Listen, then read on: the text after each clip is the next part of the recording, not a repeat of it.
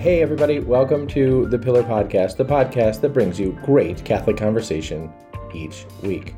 I'm your host and Pillar Editor-in-Chief, J.D. Flynn, and I am joined in person by my podcasting partner, Pillar co-founder, Ed Condon. And Ed, we are in your office right now. This is the rarest of things where we're actually in the same place at the same time. We are indeed, and so we are recording together, and actually this is somewhat, it's fortuitous, really, because we're recording this podcast on Monday, the 21st of June, but it's really our podcast episode for Friday. We're recording it again because we recorded a podcast on Friday and it was no good skis.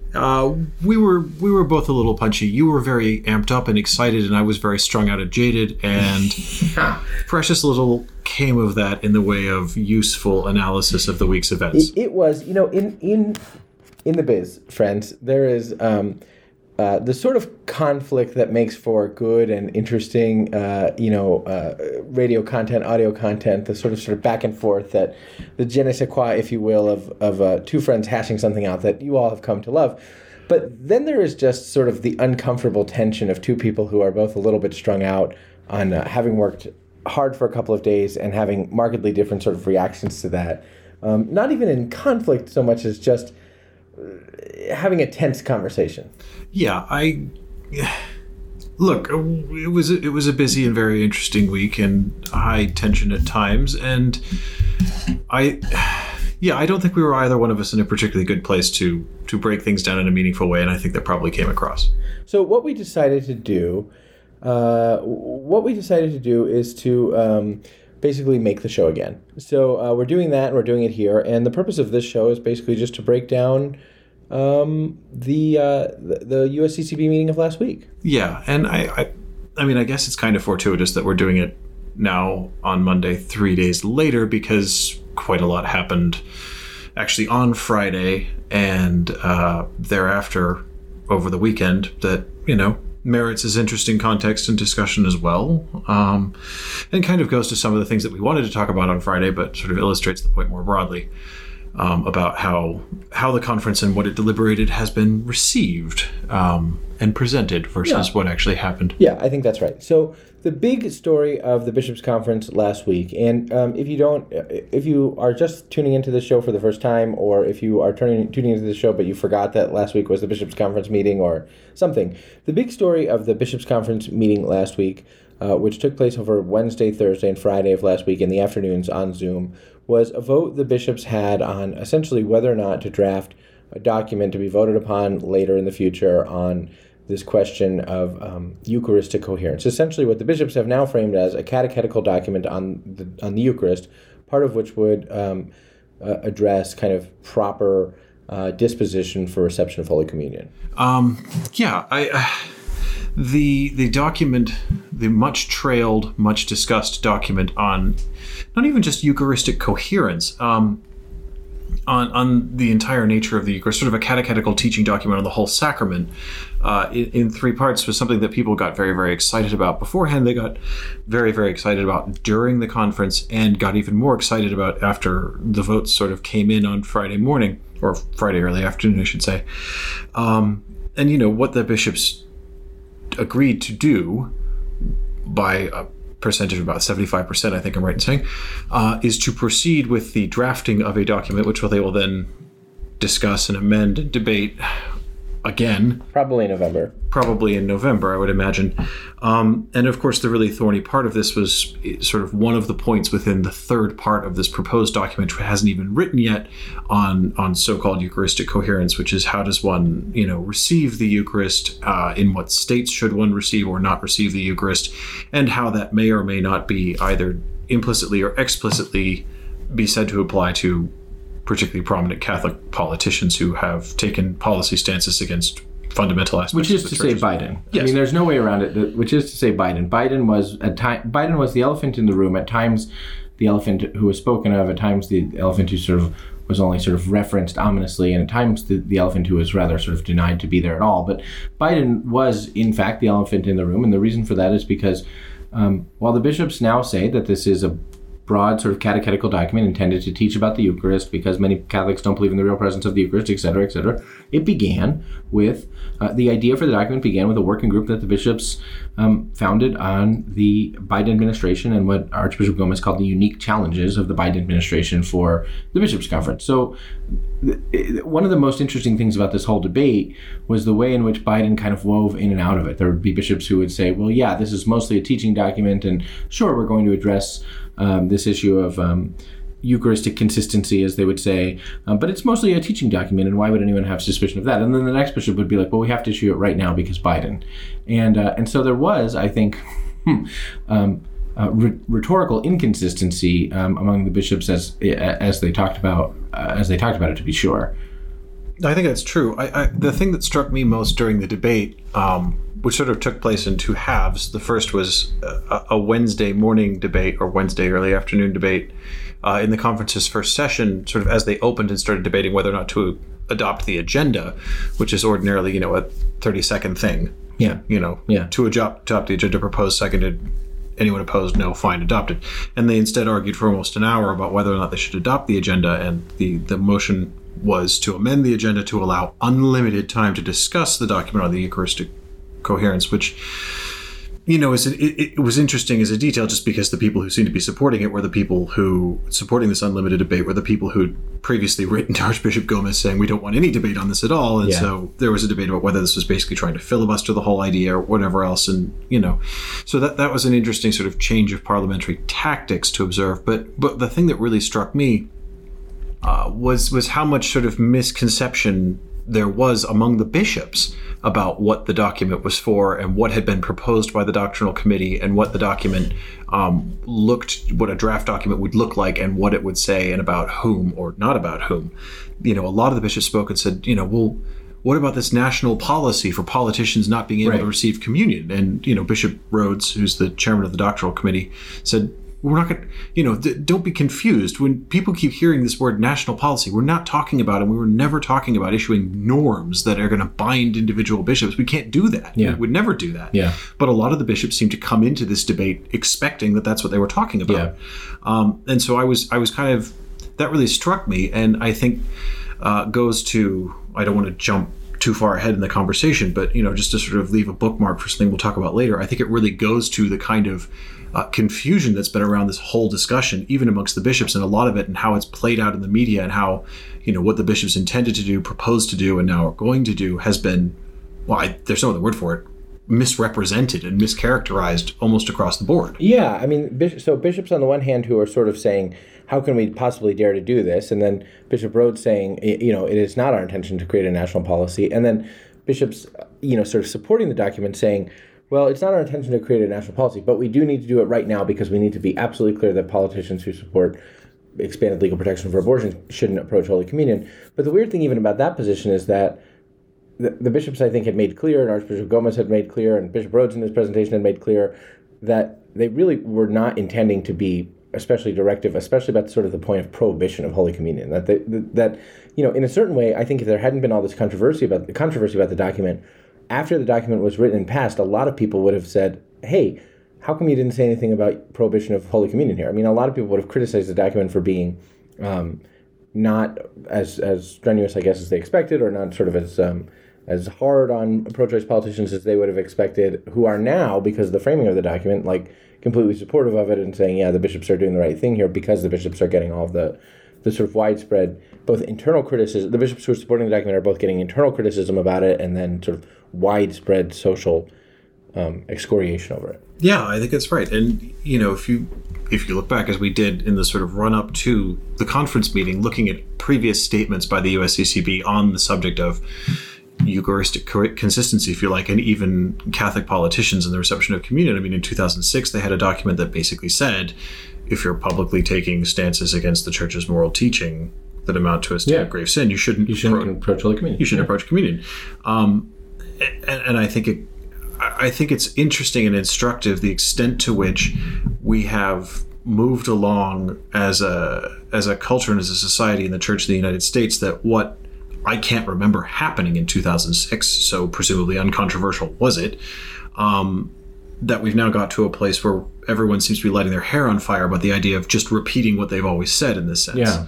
And I think part of the reason for that is, and this struck me during the press conferences, is reporters, mostly not Catholic reporters or not reporters for Catholic outlets, kept asking, yes, but what are you going to say about Joe Biden? What are you going to say about Joe Biden? It's like, well, the conference is never going to say anything about Joe Biden in particular. Yeah. That, Joe Biden is, if you like, the catalyst for why this document needs to be produced in the mind of the bishops. But that doesn't mean that the document was ever intended to focus on him personally, that Joe Biden is in this sense totemic. He's he's emblematic of a kind of Catholic practice in this country that's grown up and grown more and more entrenched in this country in the last 15 years since the last document came out, and it shows the church's position hasn't changed. The bishop's position, I presume, as a conference hasn't changed, but just restating what they said 15 years ago is now radioactive as far as people are concerned, and I find that very interesting. Well, there is a way in which.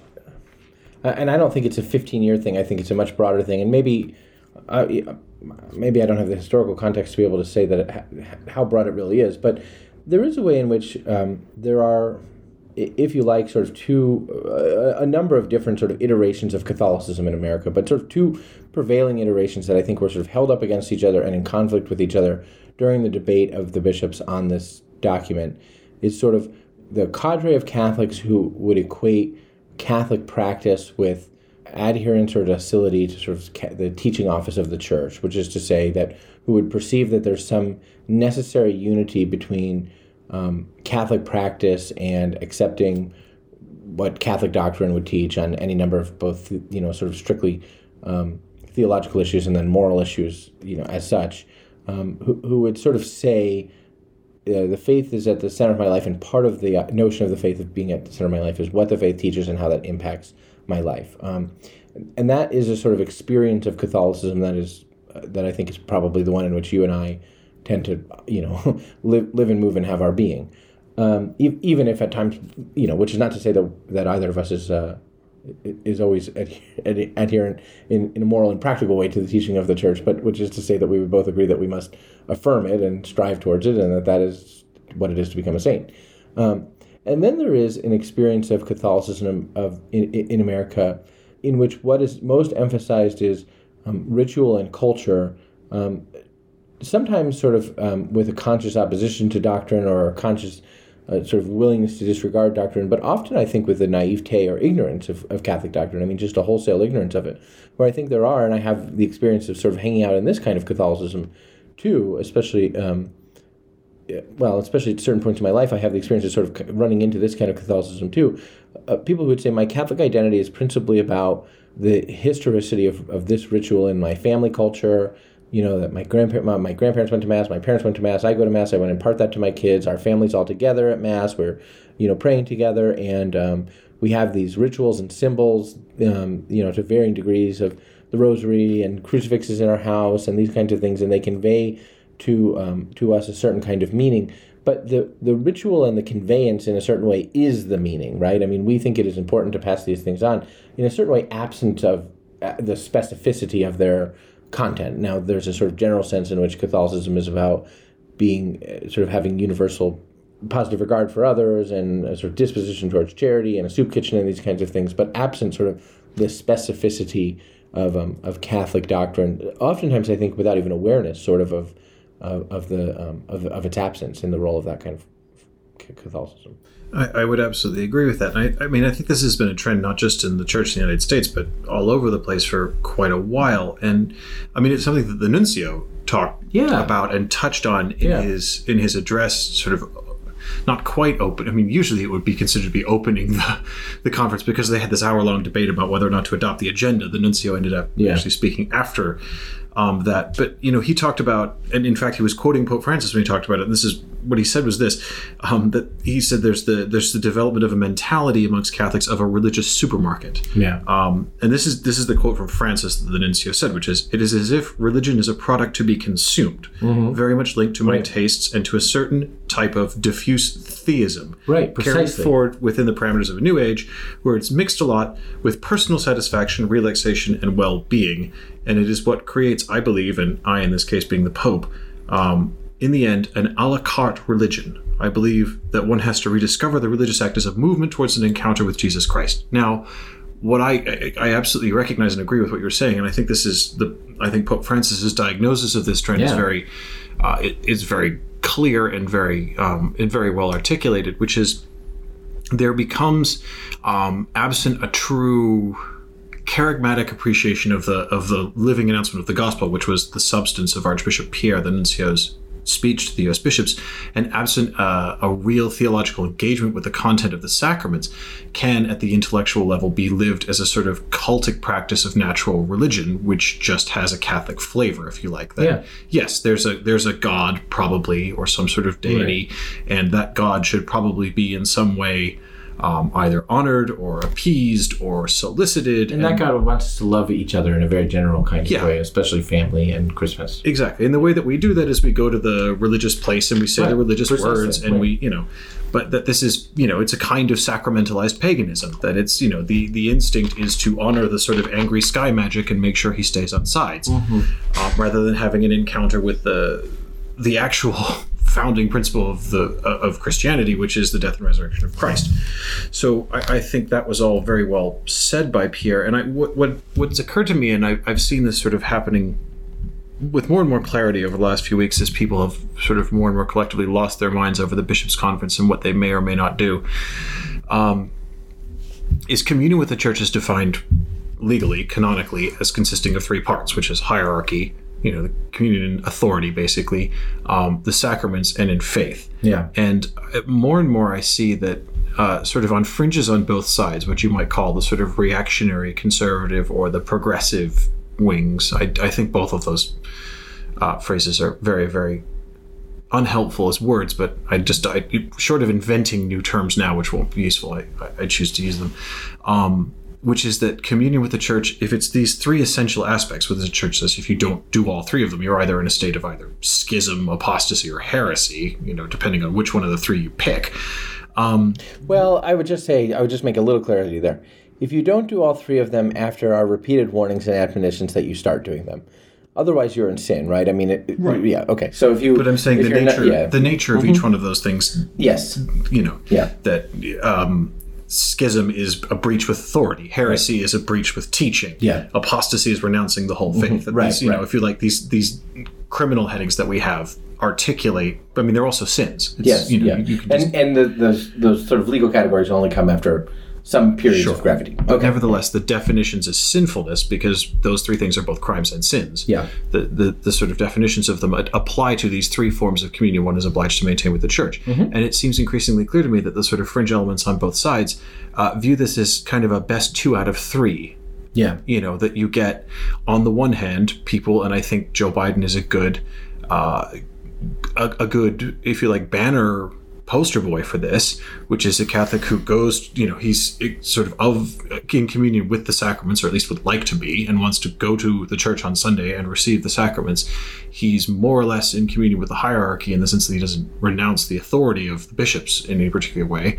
But he's made it very clear that there are lines in the belief where he just sort of carves himself a sort of, well, I'm not going to do that. Particularly around issues to do with abortion, which is, as Pope Francis reminds us, morally equivalent to contract killing and Nazi eugenics. So that's a big deal. And to sort of say, well, I'll take these two and not the third, and I'm still devout and practicing Catholic. And then on the other side of the sort of ecclesiological spectrum, you have, we saw this video that I was frankly shocked by and made me very concerned by, of this Father James Altman having this sort of, screed against various bishops. And Father James Altman is this Wisconsin priest who has grown sort of increasingly erratic in these positions of opposition to the authority of the bishops. Right, and he is himself emblematic of a kind of Catholic, whether it's, a sort of lay YouTube televangelist arguing against the church, or a species of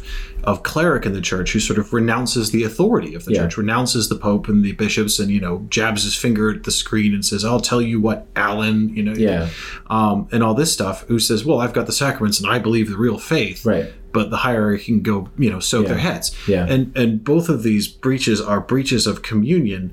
And I think it's showing that, the holistic presentation of what it is to be a Catholic, of what it is to be in the church, which is these three essential elements, and they're not hierarchically ranked. You need all three of them, is something that we've lost as a church. Yeah, I think that's right. And I think a lot of times that's out of, I genuinely think a lot of times that's out of ignorance. That's simply out of, I think there are great swaths of sort of practicing Catholics especially in maybe sort of historically Catholic parts of the country. I think, we're here in the Northeast right now because we're hanging out in an undisclosed location that is your office. But I think in sort of the Northeast, where the faith is far more sort of this expressed far more in this sort of long-standing institutional thing, it is more often the case that people could practice the faith, I think, for great periods of their life without ever even hearing a presentation of the kinds of things that we're talking about. And if that's true, which in my own experience it is, if that's true, then many of the people, if Biden is sort of emblematic of them, one thing that would sort of, I think, make Biden himself unique among them is being aware that there's a great sort of controversy about all of this, which he's aware of because he reads his name in the papers, which we'll get to. But I think he's not just aware because he reads his name in his papers. He's aware of it because at least in I think it was 2020, not 2020, 2012 vice presidential debate, he was asked about his position in his Catholicism on abortion, and he gave a very shockingly coherent and, I would say, self-damning articulation of his point of view, which is he's fully aware of what the church teaches on abortion, which is that it is the taking of an innocent human life, and that life begins at conception and all this. And he said, that's what my church teaches, and I accept all of that.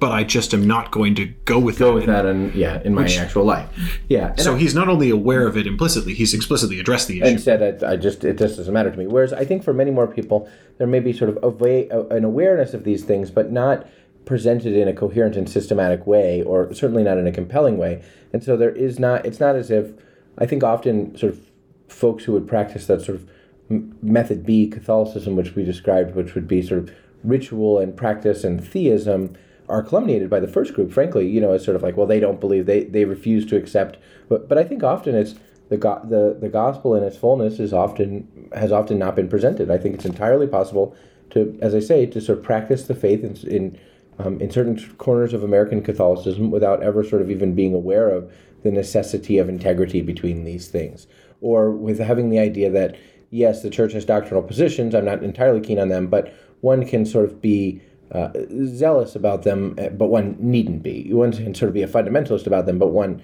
needn't be, without sort of understanding that integration. So I think if the debate over the Eucharistic coherence document exhibited a diagnosis of this problem, which again I think was murky. There were times when bishops expressed it clearly, times when bishops didn't express it clearly.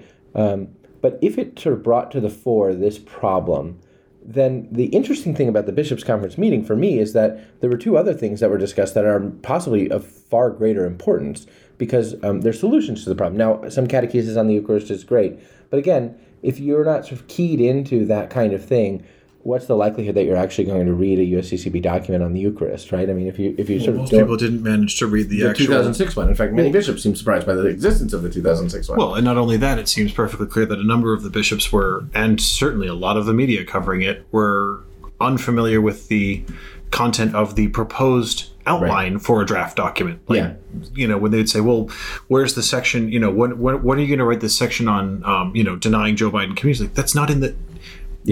We circulated a draft outline. Yeah. Everyone saw it. I know everyone saw it because we published it. Yeah.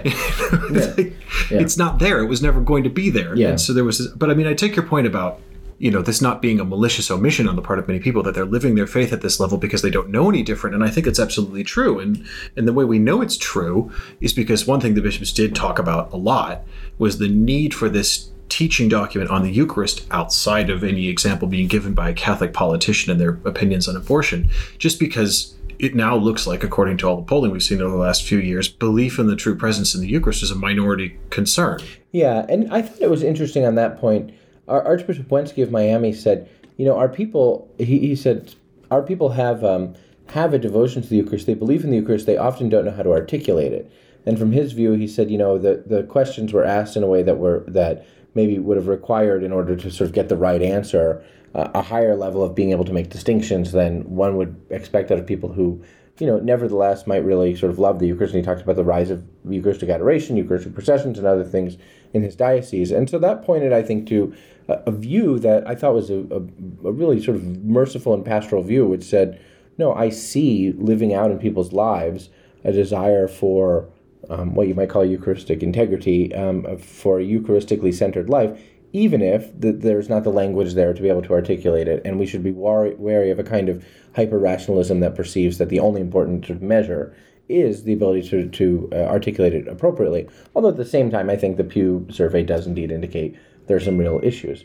And that gets to the kind of points I wanted to make about the two things that I think were really important at the U.S. Bishops' meeting that were overshadowed by the debate.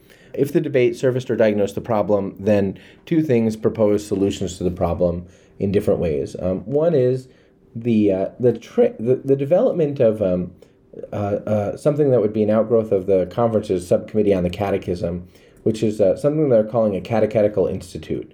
And it was not immediately clear to me what it was that they were talking about when they were talking about a catechetical institute. There was the explanations that came out were not always immediately clear, but I did a little bit of homework after. Are you making fun of Bishop Caggiano's Brooklyn accent? Is that what's going on here? It's not Bishop Caggiano's Brooklyn accent. It's that Bishop Caggiano started explaining the Catechetical Institute. Because you started in about the Utes again, I noticed. I did start in about the Utes again, but Bishop Caggiano started explaining the Catechetical Institute as if everyone who was listening already knew what the Catechetical Institute was. There's a certain irony to that when it comes to talking about how to teach. But my point is not. This is the whole problem. This is the whole crisis of formation in the U.S. Church. Everyone assumes things that no one has been taught. I think it's true. Bishop Caggiano sort of started the conversation midstream, and now we're going to tell you what the Catechetical Institute isn't, and now 7 principles on it. And it took quite some time in his presentation of it to say, here's a comprehensive vision of what we're talking about with the Catechetical Institute. And even after he said that, I still had questions that I had to go digging around in other places. I think that is emblematic of the thing. And, no disrespect to Bishop Caggiano, but it was richly and deliciously ironic that the explanation of the thing about how to teach the faith came in disjointed pieces. Nevertheless... Would you describe it as fugazi? Presentation aside... The idea that the subcommittee on the catechism is developing is essentially an idea that aims to better help the publishers of catechetical texts and the publishers of other catechetical material, and then catechists at the diocesan and parish level sort of see catechesis, the teaching of the faith, as something that's more than teaching a set of sort of rationalistic principles, but rather that catechesis be thought of as the formation of a mindset. And it does seem to me, drawing from the General Directory of Catechesis and many other things, and it's not an original idea, but it is true that fundamentally catechesis is the formation of a worldview, a way of seeing the world and appropriating it and making judgments about it through the lens of faith and through the lens of what the Church teaches about what's true about the human person and about sin and redemption. And that is not always what I think exists in catechetical materials for most people who go to CCD or Catholic schools in this country. In fact, most of the time, it's a pretty far cry from that. Yes, I agree with you, but catechesis is also a question of imparting intellectual understanding and knowledge of certain truths. And I think one of the things that really came up for me in the debate amongst the bishops, although I think the debate amongst the bishops illustrated how we got this problem rather than the problem itself, but certainly in the backlash to all of this, what I understood from the reaction to the bishop's vote and everything was that it's not just the Eucharist that most Catholics don't seem to understand or believe. It's the concept of sin. Yeah. That sin is a spiritual reality doesn't seem to be something that people are capable of wrapping their heads around. And that's a big problem. The people seem to have, and this is sort of my interpretation of people's reactions to the debate about whether or not, for example, Catholic politicians should receive communion. It's like, well, yeah, they mean well, but they voted that way on Monday, but they weren't promoting abortion in church when they get there on Sunday. And how dare you? The idea of an actual spiritual state of sin. Yeah. it's just vanished. Yeah. And I mean, some of the rhetoric from the bishops during the debate, I thought, was a perfect encapsulation of how we get this kind of misunderstanding in the faithful, which is there was a lot of talk and sort of, well, we're all sinners and none of us are worthy to receive. Who am I to judge? Okay, no, who am I to judge is a blow my own brains out moment of a different kind. And we can talk about how unbelievably stupid and actually, in this case, perfectly inversely invoked compared to how the actual statement was made by the Holy Father. And in fact, I'm making a note. Good. I'm writing down who am I to judge. We're coming back to this because that was so dumb. I want to pull it apart. Anyway, okay, no, but so the problem is people saying, but we're all sinners and none of us are worthy to receive communion. And that is, first of all, it's true. We are all sinners and none of us can earn the grace of the sacrament. Yeah. For sure that is true. Yeah. Which is why we have, for example, penitential rites built into every stage of the Eucharistic liturgy. That's why we start off with an examination of conscience and a public confession of unworthiness. It's why in the middle of the Eucharistic celebration, we have this, Lord, I am not worthy that you should enter my... we have this corporate understanding that we do not and cannot possibly deserve the sacraments. But I'm sorry, there are bigger things called sins that are not individual isolated actions that they impart a spiritual reality. That if you kill someone, you become a murderer. That's legally imprecise. If you murder someone, you become a murderer. Right. It's not you're just someone who did a murder. Right. That it imparts almost a kind, not a character. It's not an ontological change, but it affects your state of being. That you carry that with you. That the effects of that action sit with you and have a spiritual repercussion. An ongoing sort of disordering effect. An ongoing disordering effect, one which is made worse and compounded if you then approach the sacraments in a state where you're not contrite, where you don't renounce what you've done, and you haven't sought forgiveness and absolution. Right. So, I mean, this is, and I wrote something about this weekend, which not a lot of people read, but a lot of people like the tweet, which, fine, take what you can get, I guess. This to me suggests that we have basically a wholesale catechetical crisis that needs to be addressed. And actually, if the bishops want to be Eucharistically coherent, they're going to need a document at least as long on the sacrament of penance, because people don't understand what sin is anymore. I think that's right. But I think all of that's true, and at the same time, I think it's more than just to say, and this was Bishop Caggiano's point, it's more than just to say people don't understand what sin is. There was evidence, I think, in the debate that we witnessed among the bishops, a surprising paucity of theological sophistication among many bishops who spoke during the thing. Not all, and I want to come back to that too, but there was evidence among many bishops of a surprising sort of, real sort of lacuna in theological education related to any number of topics that were connected to this topic. Bishop Caggiano's point is, however, that while the faith must be transmitted with intellectual understanding, and while we have failed at that, one could still at the same time sort of get an A in a course devoted to sort of the memorization of certain paragraphs of the Catechism without ever coming to belief. And that catechesis must... Sure, the devil believes the Catechism. Right, precisely. The devil believes the Catechism, and therefore that Catechism must be as much of formation, if you will, a catechesis of the heart, as it is merely the transmission of the information. And so there is the first problem of failure to transmit the information, but that first problem is probably well contextualized and perhaps even caused by a broader problem, which is a fail to sort of transmit a way of living and seeing and judging, thinking, judging and acting, as the Holy Father would say, as a Catholic, and then to be ever more sort of informed by the teaching of the Church in terms of the way in which we think, judge, and act. And at the center of both of those things is a person. I mean, that fundamentally catechesis is a mode of orienting us towards the person of Jesus Christ, and that, as he said, that there's a crisis in the catechetical landscape that has challenged that. And so there's this idea of this catechetical institute, which will mentor writers and publishers and help them to better create better catechetical material and to better sort of understand what catechetical material is now and what it isn't, and how people actually do learn the faith. And I hope that this will sort of recognize the way in which, as you say, internet televangelists play an outsized role, I think, in sometimes teaching people an iteration of the faith. And I mean, truthfully, Ed, you and I heard from someone this weekend who was very, very nice, but on the other hand, it's unfortunate. We heard from someone this weekend who said that they had converted to Catholicism as an adult. They had converted because they wanted to become a Catholic. They wanted to practice the faith. but they didn't in their RCIA material really feel like they learned the content of the faith or get a sort of systematic presentation of it or have their intellectual curiosities about matters of faith answered. And the person was very, very kindly saying to us that listening to us podcast over the past few years has been one of the more sort of fruitful and useful catechetical experiences of their life. Well, thanks be to God for that. I suppose I'm glad that the Lord is able to use us in that way. I'm terrified. But it's also, right, I mean, it also evidences that we are the backstop of absolute last resort.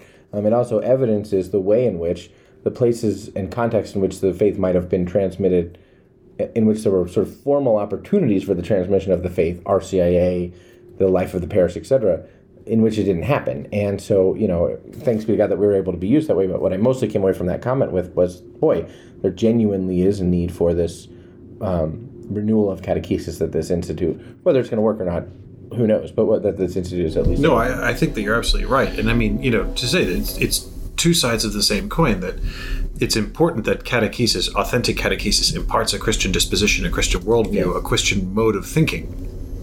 Absolutely. But at the same time, if you don't have the imparting also of, not necessarily sort of learned by rote penny catechism parrot answers, although there's nothing wrong with that. If you understand what you're saying, that's actually very good. Yeah, right, exactly. That's, we used to, it used to be perfectly ordinary for every Catholic, if they were asked, who made you and why? Right. They could trot out a perfect answer. Right, which can be plunged, to great depths. But there is a general crisis in education that goes far beyond catechesis to disparage the rote in favor of something stupid called critical thinking. I'm sure people are going to write me about that, but what I mean is... critical I'm opposed to critical thinking. I'm very uncritical. But I'm sure that people are going to nevertheless disparage me about it. But what I mean is that there is a great deal of value to having rote memorization of well thought and well articulated expressions of reality, whether that is having the Psalms at one's fingertips by virtue of repetition for use in prayer, whether that is having a corpus of poetry having been memorized for sort of expression of one's sentiments when one's own words fail, whether that is having sort of rote catechetical answers to the kinds of questions that one might with which one might wake up in the middle of the night. All of that is extraordinarily useful, and I think a necessary sort of precondition for the sort of deeper kind of critical analysis that seems to be favored, often without sort of the foundation having been laid of a clear set of truths by which one can live. Sure. Well, I mean, here's the thing, and this sort of ties it back into sort of what the bishops were talking about during their meeting, which is if you have a catechetical formation that forms, if you like, a mode of thinking and a disposition, but it's not filled with content, what you end up with is the kind of cultic natural religiosity that the nuncio was quoting Pope Francis about, which is you toss up at the Eucharist, you receive the sacraments, you don't really know what they are, you have an inkling they're important, but you're there as a kind of theism, a practice of, well, I know there's God, a God, is that? Do I call him a? Do I call him him? I don't know. But which actually came up, for heaven's sake. Oh, God. There was a tiny little That definitely made the highlight reel. A debate about liturgical translations in which someone was saying, well, we have in the Rite of Penance, the truly translated Rite of Penance, some bishop said, well, I noticed we're saying him, her, but wouldn't it be better for everyone if we didn't use a gendered pronoun? And we said there. Archbishop Blair just said, we're not doing that in this because we're giving you options, him or her, but we're sort of not going to deny the fact that there are appropriately used pronouns for people of different sexes. I mean, it was just a very sort of weird insertion into a weird couple of days. It was one of many things that I was surprised by. I don't know if it was you who said it, but if you cram enough bishops in a room or a Zoom meeting, sooner or later you'll hear everything. Yeah, I don't know if I said that or not, but it was really something. Anyway, sorry, you were talking. Go ahead. I was, but I mean, it just goes to the point that catechesis is so important, that the intellectual content of the faith is so important. It's so important that content be married to a faithful, discerning attitude towards how you approach your whole life and how you approach your entire engagement of intellect. That, as Pope Francis says, the church comes to form consciences, not to replace them. That the idea is the church does not rip your conscience out of you and say, we will make all the determinations for you. On the contrary, the church's job is to form your conscience so that you'll make the right choices. Yeah. Now, the way that is often abused, in fact, it's been abused by more than a few people, mercifully, none that I'm aware of from within the conference, but certainly in the coverage around the conference is, people of the sort of, well, I went to Catholic school variety, saying, the church doesn't replace my conscience, the church forms my conscience. My conscience tells me that, abortion is a human right. It's like, well, congratulations, but the church didn't form your conscience to say that. And if it did, you're owed an apology. Yeah, right. And the person who did that's going to... Is owed a punishment in this life and the next. Yeah. But that's, just because you have a conscience doesn't mean, and the church recognizes that you have a conscience, doesn't mean your conscience is right. In fact, and if the conscience is the Aboriginal Vicar of Christ, then your conscience didn't tell you that. Your misperception of what your conscience is told you that. Yeah. Well, you can also have your conscience formed and coarsened by frequent consultation with the devil. I mean, you can imagine that your conscience is a cricket, for heaven's sake. You can, but I mean, it's a serious point of the sort of screw tape letters variety. Since I know you like C.S. Lewis, thank you. So do I. No, actually, I'm not gonna do it.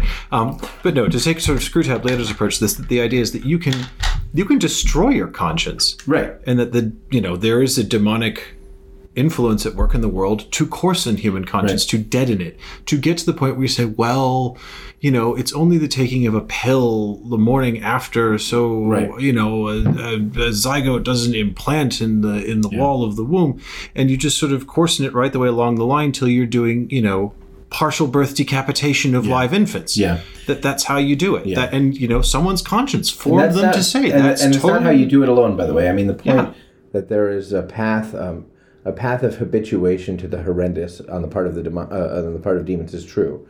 And Hitler didn't start by putting people in line for the gas chamber. You had to work people up to it. Yeah. Which what he started with is disabled kids. And exactly. But anyhow, to that point, Ed, just about conscience, the other thing that I find sort of interesting about this, sort of people have to respect we have to respect people's right to conscience. Well, you only have to respect people's right to conscience in the same way that you have to respect every man's right to say his wife is the most beautiful person in the world.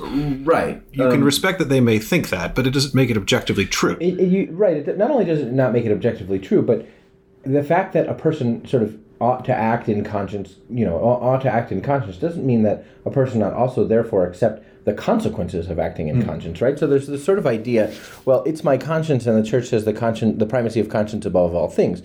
Well, okay, if that's sort of, if you believe that you sort of ought to act, if you've done, because your conscience tells you to do something, and you've done a thorough examination of conscience, and you don't believe it's possible in any way that your conscience is malformed, but you genuinely believe that your conscience is causing you to act in some way that separates you, in an objective, measurable way in this world from the community of the church, well, then there's a consequence to that. And if you genuinely believe that your conscience is telling you to do it, well, then you accept in confidence and, the joy of truth, I suppose, living in that consequence, right? I mean, a person who says, I have to act in conscience this way, and my conscience puts me in jail, or my conscience means that the church will prohibit me from Holy Communion, or my conscience means that my wife will throw me out of my ass, it is the consequence of that, and I gladly bear it because I have acted in conscience is one thing. A person who says, I have to act in conscience, and therefore you don't have the right to impose any sort of external obligation on me at all. It's ridiculous. Imagine if a police officer called me over and I said, well, in conscience, I genuinely believe that this stretch of I-70 should be a 95, so I was doing 95.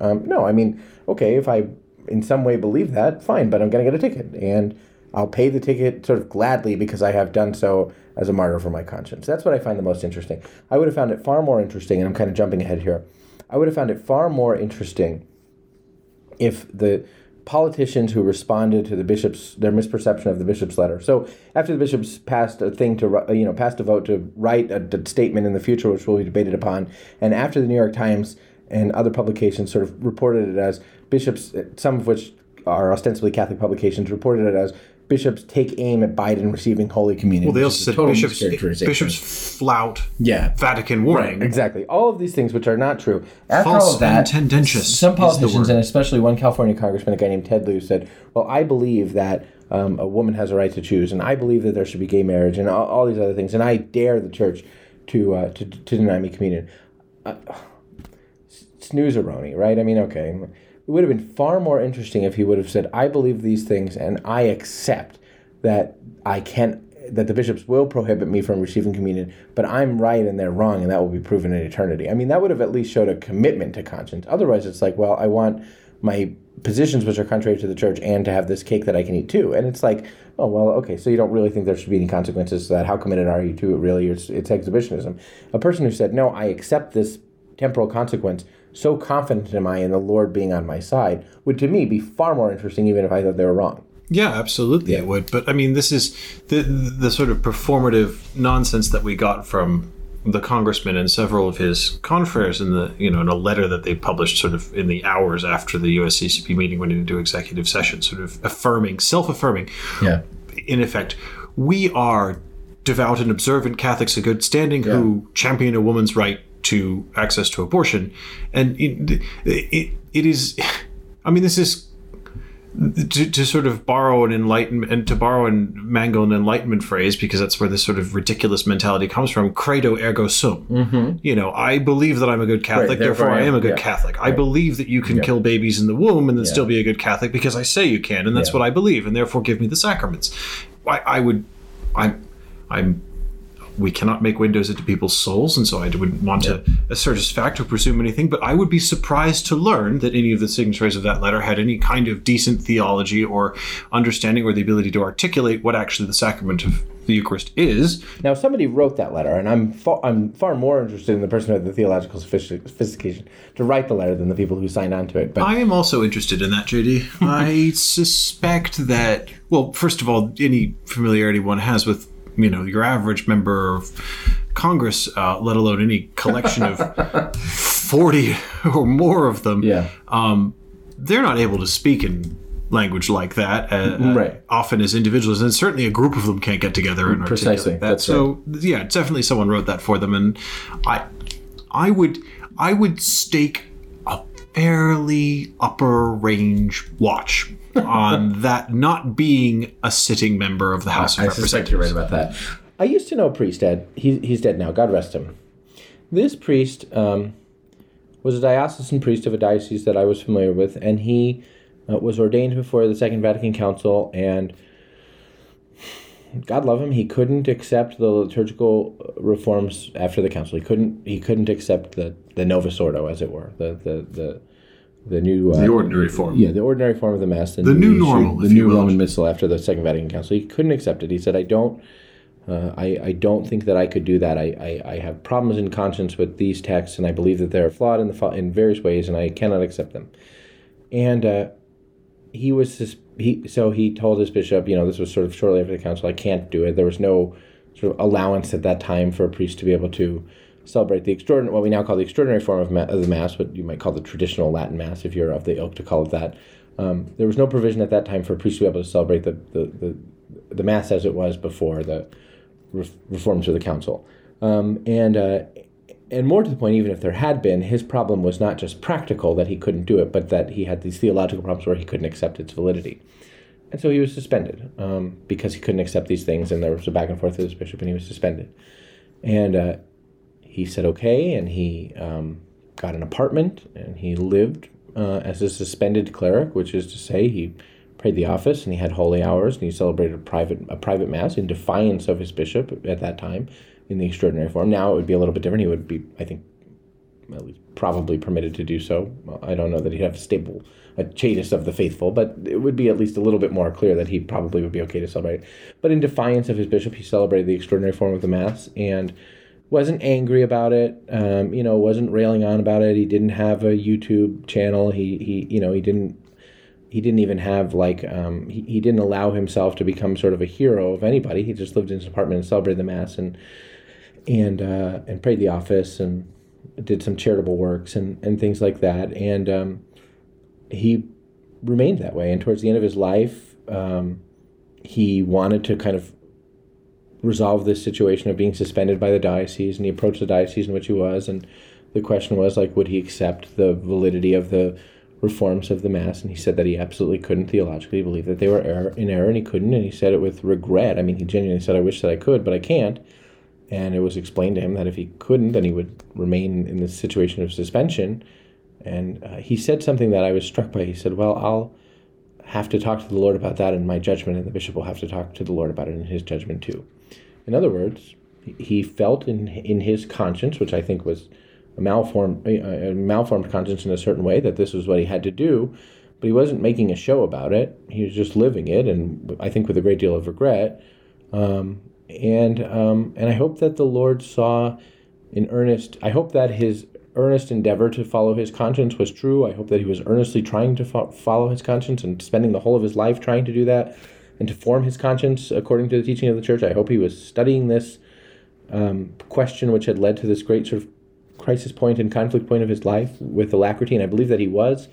And I am inclined to believe that God would be merciful to such a person who genuinely sort of seemed to try. I mean, I could be totally wrong. He could have been a scam artist, I guess, but who genuinely seemed to be wrestling with the thing and trying to understand it and wanting to be where the church was and not being able to. But I genuinely hope that God would be merciful to such a person, and I think I believe that he would be.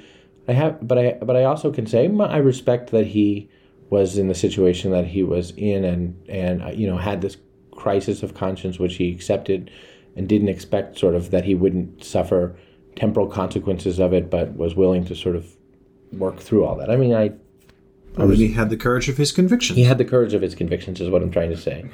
And I'd like to hope that God was merciful to him, but more than that, that to me is what it looks like, I think, to be in a sort of a conflict of conscience with the authority of the church, which is a terrible situation for any of us to be, in part because I think he recognized the gravity of such a situation. Mm-hmm. I mean, the most sort of striking thing about it is that this fellow recognized what it was to be in a conflict of conscience with his bishop and with the Holy Father. And that's not what sort of one might see from the exhibitionism of 60 congressmen saying, no, we act in conscience to do this, and we've tweeted out the letter and one to say, I defy you to deny me Holy Communion. I mean, this priest knew that he would die not being able to concelbrate he didn't believe in concelebration, but not being able to, go to Mass assist at Mass celebrated by his bishop or something like that. I mean, this priest knew that he wouldn't, he would die in this relationship of animus, tension. I guess the right word for it might be, I mean, he wasn't formally declared to be in schism, but in a practical sense, the right word for it might even be schism. He knew that he would die that way, and he carried that heavily. Should I be in the kind of place where I cannot accept, for some reason, what the church says, please God, may I take it as seriously as that. And please God, may the Lord be so merciful to me as to resolve it, to help me resolve this problem of my conscience. Sure. If I ever had convictions, I would hope I would. But I pray for that priest. I mean, I do. I pray for that priest and for his soul. And there might be other sort of points at which a person finds himself unable to sort of give assent to the teachings of the church, and that's not a small thing. But it's not the kind of thing that one brazenly tweets about with a dare to the bishop to deny him Holy Communion. So the other thing, there were two things that really struck me as being sort of solution-oriented towards this issue of Eucharistic coherence and the catechetical, the sort of grave theological lacuna that we see. The one was the Catechetical Institute, but the other was this project that strikes me as being, I think, quite cool, this notion of a Eucharistic revival, a sort of 3-year. Bishop Andrew Cousins gave a presentation, and I interviewed him last week. You can read about it at the Pillar, but he gave a presentation to the bishops about this idea of what he called a Eucharistic revival, a 3-year period in which there would be sort of efforts to stir into flames, as he said, the faith of the church with regard to a love for the Eucharistic presence of the Lord, that would have a diocesan component and a parish component, and then perhaps a national component, although the bishops haven't permitted that yet. They have to vote on that. And some bishops brought up the idea of a regional component, which I thought was very interesting, that in addition to having sort of events at the parish that are focused on adoration and preaching and confessions and a real sort of call to deeper Eucharistic faith and deeper Eucharistic piety, and events at the diocesan level and a national event, that there might also be events like maybe for the whole state of California or the whole state of New York or something like that. And the bishop who raised that point raised a good point, I think, which is to say that people that in his diocese might want the experience of going on a pilgrimage, and that there's a real obvious value in the life of the church and in the sort of spirituality of being a pilgrim, but might not be able to afford to go to a national event, and so these regional events might be a good idea. So that was actually like something that came out of a USCCB discussion that was like just a good idea, and I thought that doesn't happen every day, that there's like a practical thing that might happen as a consequence of this discussion that I thought was good. I don't know, what do you think about that Eucharistic revival thing? I like the idea. There was, of course, the bishop who told us last week that unless we get the catechetical content right on the Eucharist and Catholics actually believe in what the Eucharist is, such a Eucharistic revival could become bread and circuses. He said bread and circuses. It was a hell of a line. This bishop said, unless we get the catechesis right, our Eucharistic revival is bread and circuses. It was a hell of a line, and I think it's true, unless it's the doctrine is right. It's right. I mean, unless the doctrine is right and the sort of underlying theological principles that are worked on in this thing are right, then it could become sort of empty pageantry, I guess was his point. That's true. I have confidence that at least at the sort of national level, the bishops who are organizing it seem to be wanting to use it to teach the faith, but it was a fascinating way to put it. It's a fascinating line. No, I like it. I mean, one of the things I wrote about this in my newsletter briefly at the end, which is, it does well to remind us that the things that matter in the church are almost never contained in a document produced by anything with the word conference attached to it. Or committee, council occasionally. Occasionally. If the word ecumenical precedes the word. Yeah, never if it's pontifical. Right. Nearly. Nearly. Well, okay, the Pontifical Council for Legislative Texts, otherwise no. Mm-hmm. But,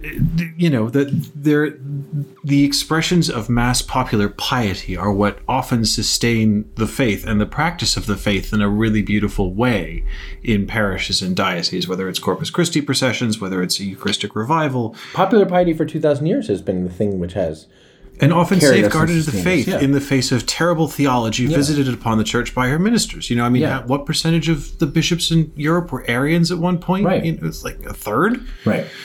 Maybe. I've heard some people claim it was a majority, and I'm prepared to believe it. But the point is that the popular piety of the faithful is what sustains the practice of the faith in difficult periods. And so, for example, I think it was Saturday was the bicentennial of the Archdiocese of Cincinnati, and I don't know if you noticed, but on Friday the parliamentarian changed for the USCCB. Oh, believe you me, I noticed. I'm sure you did. The parliamentarian changed for the USCCB meeting from long-standing parliamentarian Archbishop Dennis Schnurr to, I can't remember who pinch hit for him, but it's worth knowing. I'm going to kind of look it up because that will be the parliamentarian of the future, ladies and gentlemen. Perhaps. However, Archbishop Dennis Schnurr took a day's break from the conference, being the parliamentarian, because he had to go back. Well, not go back. It's all Zoom sessions. But he was otherwise engaged because he was celebrating his archdiocese bicentennial, part of which they had a 300-mile Marian procession. Yeah. I mean, that's bonkers. Yeah. I love that. And people 300 miles. People wrote to us beforehand and asked us, "Will you cover this?" And I really wanted to cover it, but we had the conference. You know what I mean? Right. And that's what. And I'm glad we covered the conference and all of that. But I'm glad you wrote about it in your newsletter too, because that kind of thing, that's the living faith. The living faith, and I think Bishop Cousins wanted to emphasize this when he talked. He said, the living Eucharistic faith is also the faith that loves the poor, and the faith that loves to proclaim the gospel, but that can't be sort of separated from a living Eucharistic faith. And something like a 300-mile pilgrimage is indeed the living fath. Yeah. You can keep your conference nerdery, JD. Give me that old-time religion. Give me that old-time religion. Well, to that point, one of the criticisms that I heard of the Eucharistic revival idea. So the idea of this whole Eucharistic revival is like a year of forming leaders at the diocesan level to better know, love, and adore the Eucharist, and then sort of sending them out in their parishes to have parish events for a year with increased adoration and processions and Eucharistic preaching and holy hours and these kinds of things, and exposition of the Blessed Sacrament in various ways. And then subsequent to that might be a national event or regional events, as I said. And some people sort of said, well, I hope that there's a takeaway from these national events, that they can come back and be implemented in the diocese, and I hope there's a plan for that. And I've heard that before. So in 2017, there was something called the Convocation for Catholic Leaders in the U.S., where that was that jamboree in Florida. Yeah, the jamboree in Florida, where lots of people got together from. I think every diocese was asked to send 15 representatives or something like that. So people who are involved in the life of the church in every diocese went down to Florida for a couple of days of talks and things like that. And there was a lot of talk afterwards about I hope that there will be implementation so that we'll know it's money well spent and things like that. And You hear that sometimes after events like World Youth Day too, and I reject that. I reject that notion that there should be implementation of or sort of diocesan or parish sort of takeaways and ongoing programs to better implement and impact the lessons of these things. Sometimes the thing itself is the thing. Sometimes the national event, people from all over this country getting together in what I hope would be a baseball stadium. Well, what I hope would maybe be, a cool place to have it would be Lambeau. Well, maybe not, but a cool place to have it would be maybe, I don't know, a football stadium. Or something like that, or a baseball stadium or something. But just because it would be so many people, maybe the Michigan one that can hold 100,000 people or whatever. I don't know. The point is, 100,000 Catholics all together in a place to adore the Blessed Sacrament. I don't think you can find 5 Catholics on the campus of the University of Michigan. Okay. Right, yeah, okay. Well, that's why you got to bring them in. But 100,000 Catholics in a place to adore the Blessed Sacrament is the thing, right? I mean, that's beautiful and extraordinary and life-changing in ways that one might not expect if one sort of says, okay, well, what's going to be the 5-point plan for sort of implementation of this in the parish level, or bringing it home to the parish, or continuing the experience or something like that. It is the thing. And the Holy Spirit will work through things like that, or the convocation of Catholic leaders, or World Youth Day, for God's sake. We'll work through it, not for everyone, but for some people, to have seen seeds planted, to have had the experience of Christian fraternity, maybe for people who feel like they're alone in the practice of the faith, or alone in their sort of demographic in practicing the faith, or don't have any Catholic friends, or to have given them an insight or a vision, and those seeds will come to blossom and sort of germinate over a period of time. I think about, and I'm not trying to be cliche about that, I just think like, so I live in Denver, where World Youth Day was in 1993, and flowing out of World Youth Day in Denver in 1993, not in a sort of systematic, organizational, church as a business way, but just in the seeds planted in people's hearts were lots of things that have become centers of ecclesial renewal in the life of the church. Among them, vocations to priesthood and religious life and marriage, but the notion of apostolates, or sort of the recognition of various things. And I think not just sort of among one sort of set, but in lots of ways. I've heard priests of the Fraternity of St. Peter who celebrate the Extraordinary Form say, we really got a vision for the way in which the Extraordinary Form of the Mass could be significant because of what we saw with World Youth Day in Denver in 1993. And you wouldn't sort of expect that, because World Youth Days are thought of as being jamborees, as it were. But the Lord works in different ways, and I think it's okay for the thing, people to come together to adore the Lord in the Blessed Sacrament, to be the thing, to say, yeah, this is going to be costly, time-consuming and costly, and maybe seem impractical in various ways, but it's worth doing in and of itself, and then trusting that the Holy Spirit will be the one to sort of draw out from it fruit, rather than sort of programmatic compulsion of fruit subsequently. Yeah, no, I think that's true. And I mean, this is one thing that I think doesn't come out of the USCCB during this Zoom session, and the bishops who are saying real conversation and debate requires us to be together in person, and I think that's a fair comment. Yeah. I don't know, and 75% of bishops didn't agree that meant that they couldn't authorize the drafting of a document for them to meet about and discuss in November. But right. I think there is a real need for them to be in person together, because, as you say, sometimes the being together is the thing. Right. That this is the experience of a very important aspect of communion, is that to be in what, I mean, you're sitting in my office right now, which is, it's a different kind of podcast for us than, right.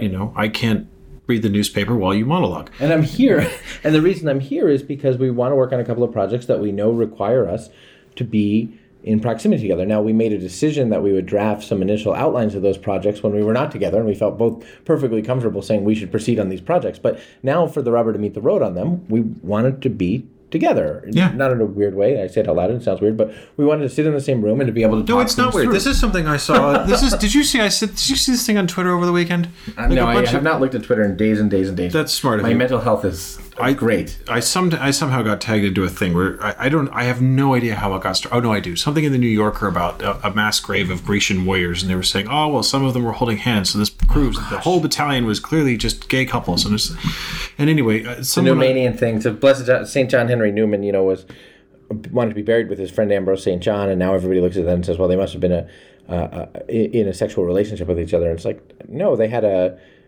deeply committed and personal and intimate friendship which far exceeds that of ours. Thanks to Far exceeds. but that doesn't necessarily mean that, that doesn't have to mean that it was gay, which is sort of becomes the immediate presumption thereof. Yeah. Well, now, at the same time, it doesn't necessarily have to mean that there were no real feelings of love between these two men that can't be recognized as being meaningful. But not all love is the love of desire and consumption. not all love is erotic. It's erotic, precisely. Yeah. Which was the thing that I saw on Twitter, that this sort of drive to reinterpret every close male friendship, every kind of emotional intimacy between men through the sort of extreme 21st century lens of, well, it's all just sublimated homosexuality if it's not actually gay. Yeah. Is nuts. I mean, I'm also kind of so I agree that it is nuts, and it's a completely ridiculous historical lens to force on things. So that's silly, and it's the sort of silliness you'd expect in like the New Yorker. But the thing that I found weird was that people were saying, yes, and this is why male friendship is dying out, and people don't have the close friendships with other men that they used to, and that the world used to have as a sort of ordinary part of the social fabric, and made reference to things like Tolkien and the idea of the Officer Batman relationship, and that you could have really close interdependent emotional relationships with people that. Sorry, the Officer Batman relationship is something that I know what you're talking about, but since most people now are thinking about Commissioner Gordon and Batman, maybe you just say what that is from. Well, it's not that. Yeah, okay. No, the Officer Batman. And as you might know, is from England.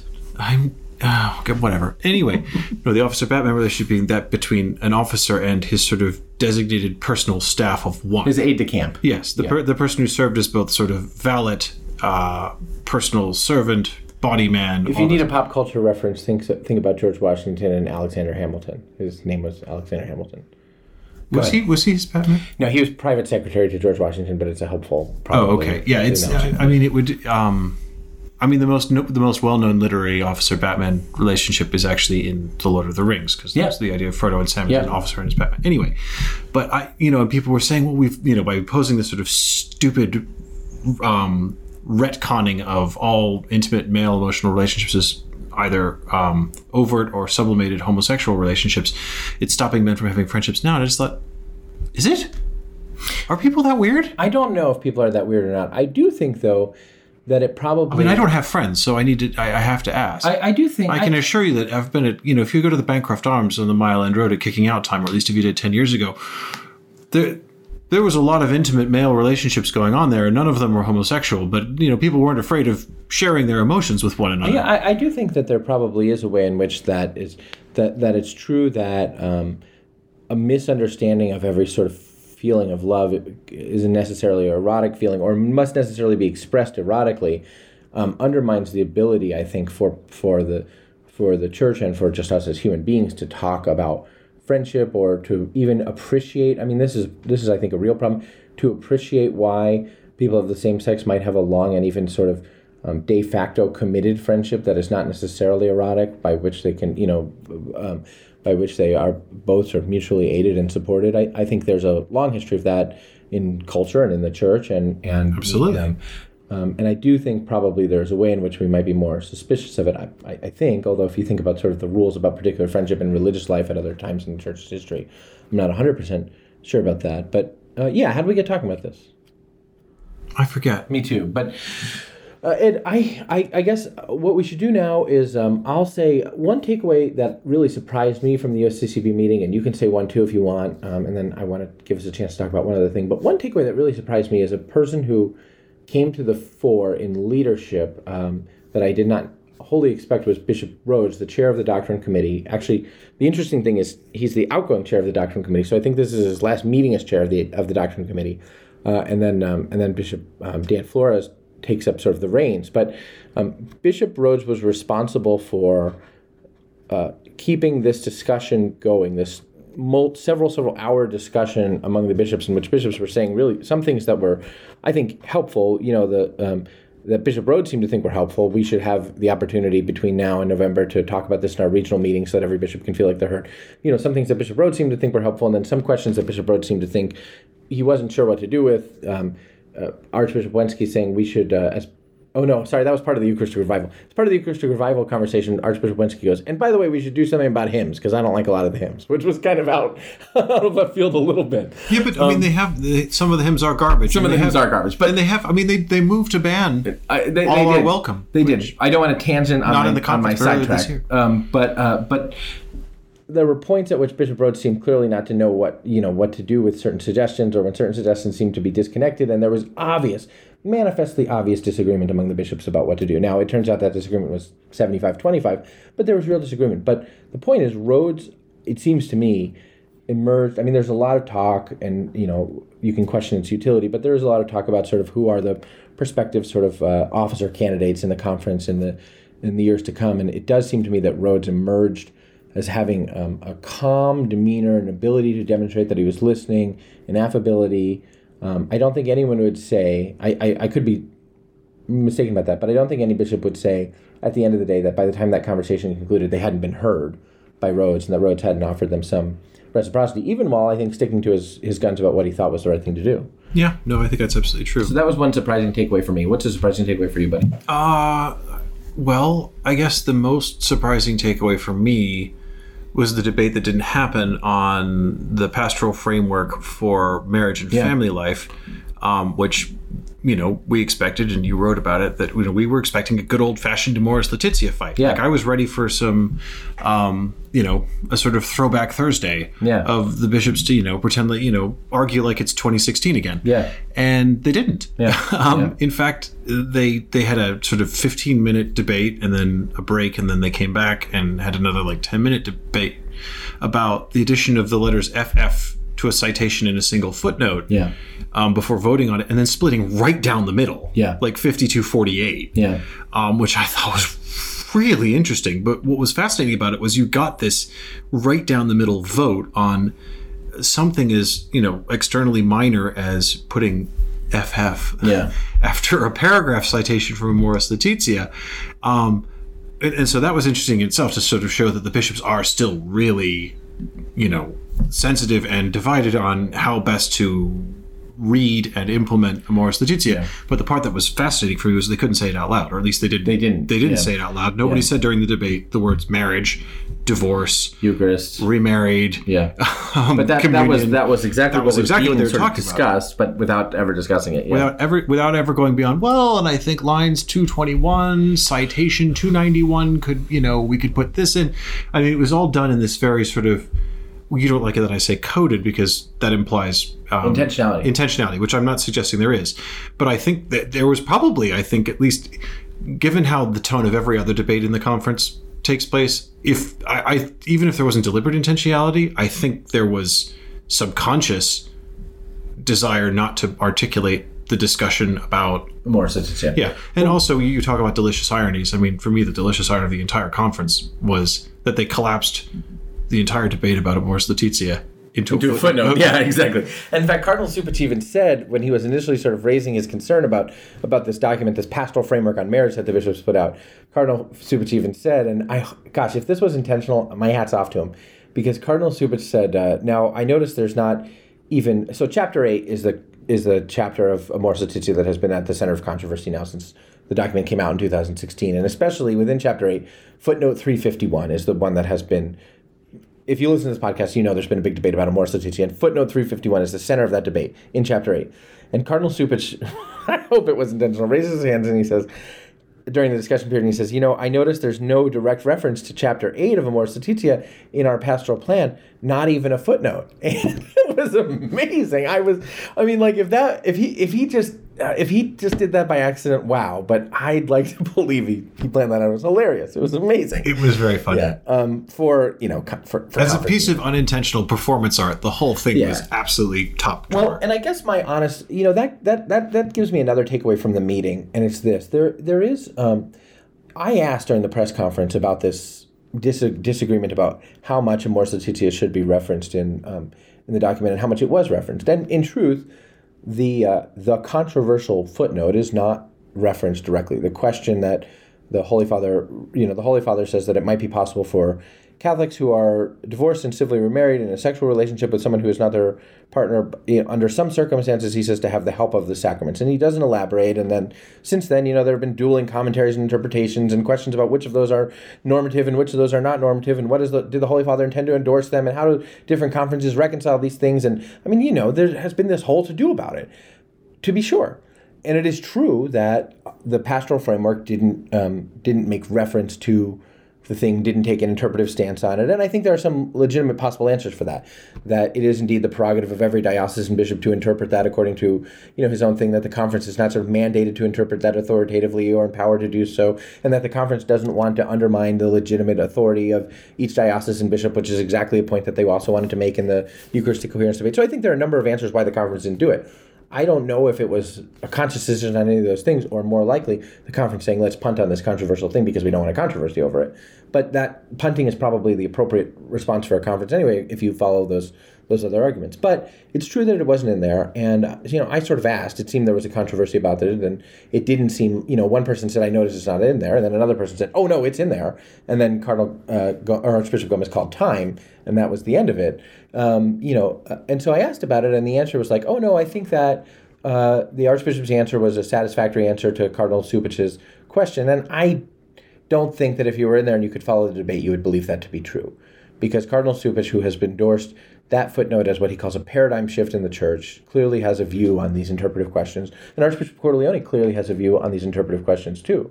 And I think Archbishop Cordileone, could have said, we don't want to undermine that bishops can take different stance on this. He could have done any number of things.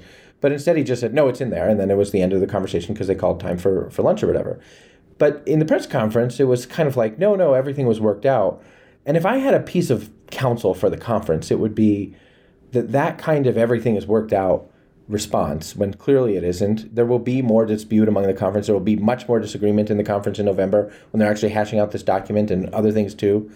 It's better, I think, to acknowledge the disagreements than to suggest that they're not there when they obviously are. Yeah. I understand the knee-jerk reaction of saying everything's fine, all the bishops agree with each other, because, with the exception of some notable points of disagreement, and I would argue some serious rhetorical differences which lead to even bigger problems like the state of sin and things like that, there is nevertheless, in those press conferences, there are other journalists there who have basically pre-written a bishops violate odds or whatever, so I can understand the knee-jerk reaction to downplay that, because if, for example, there are entire outlets dedicated to insisting there is a gigantic rift between the U.S. bishops as a conference and the Holy Father and the Vatican, which is patent nonsense, especially on the issue of abortion, I can understand why you're... I can understand the motivation for it. I'm not sure that it prevents them from doing that. And, in my experience, if Mr. and Mrs. Flynn are having a fight and the kids are upset by it, sort of saying to them, Mom and Dad aren't fighting, it isn't helpful. It's probably far more helpful to say, Dad shouldn't have talked to Mom. My wife's a saint, so she doesn't usually have a thing that is a fault, but Dad shouldn't have said that to Mom in that way, and Mom was impatient because you people are not or whatever it is. You know what I mean? It's probably far better. I love the idea that you refer to your children as you people. It's probably better to give them an age-appropriate explanation of the thing than to just suggest that it's not happening. And I think... Yeah, the age-appropriate level for the New York Times is probably 4. But they might struggle with even that one. But there is a value, I think, in that. So anyway, I don't know where I'm going with that, but it is a thing. I'm going to tie your hands behind your back if you keep slapping the desk. I'm sorry. I keep slapping the desk, and it keeps making noise in the podcast. I don't know if our producer's going to edit that out or not. Ed, before we wrap up, you tweeted something yesterday, and I tweeted a response to it, and it has apparently, as I say, I haven't looked at Twitter in a couple of days, but it has apparently lit a bit of a conflagration among people that you and I have been talking about for a while. Because we've been talking for a while about whether or not we should sort of talk about this sort of rising movement among some Catholic writers and voices who are talking with an increasing amount about a political philosophy called integralism. And we seem to have provoked the ire of the integralists. Do you want to talk about it? No, I find it boring and irrelevant.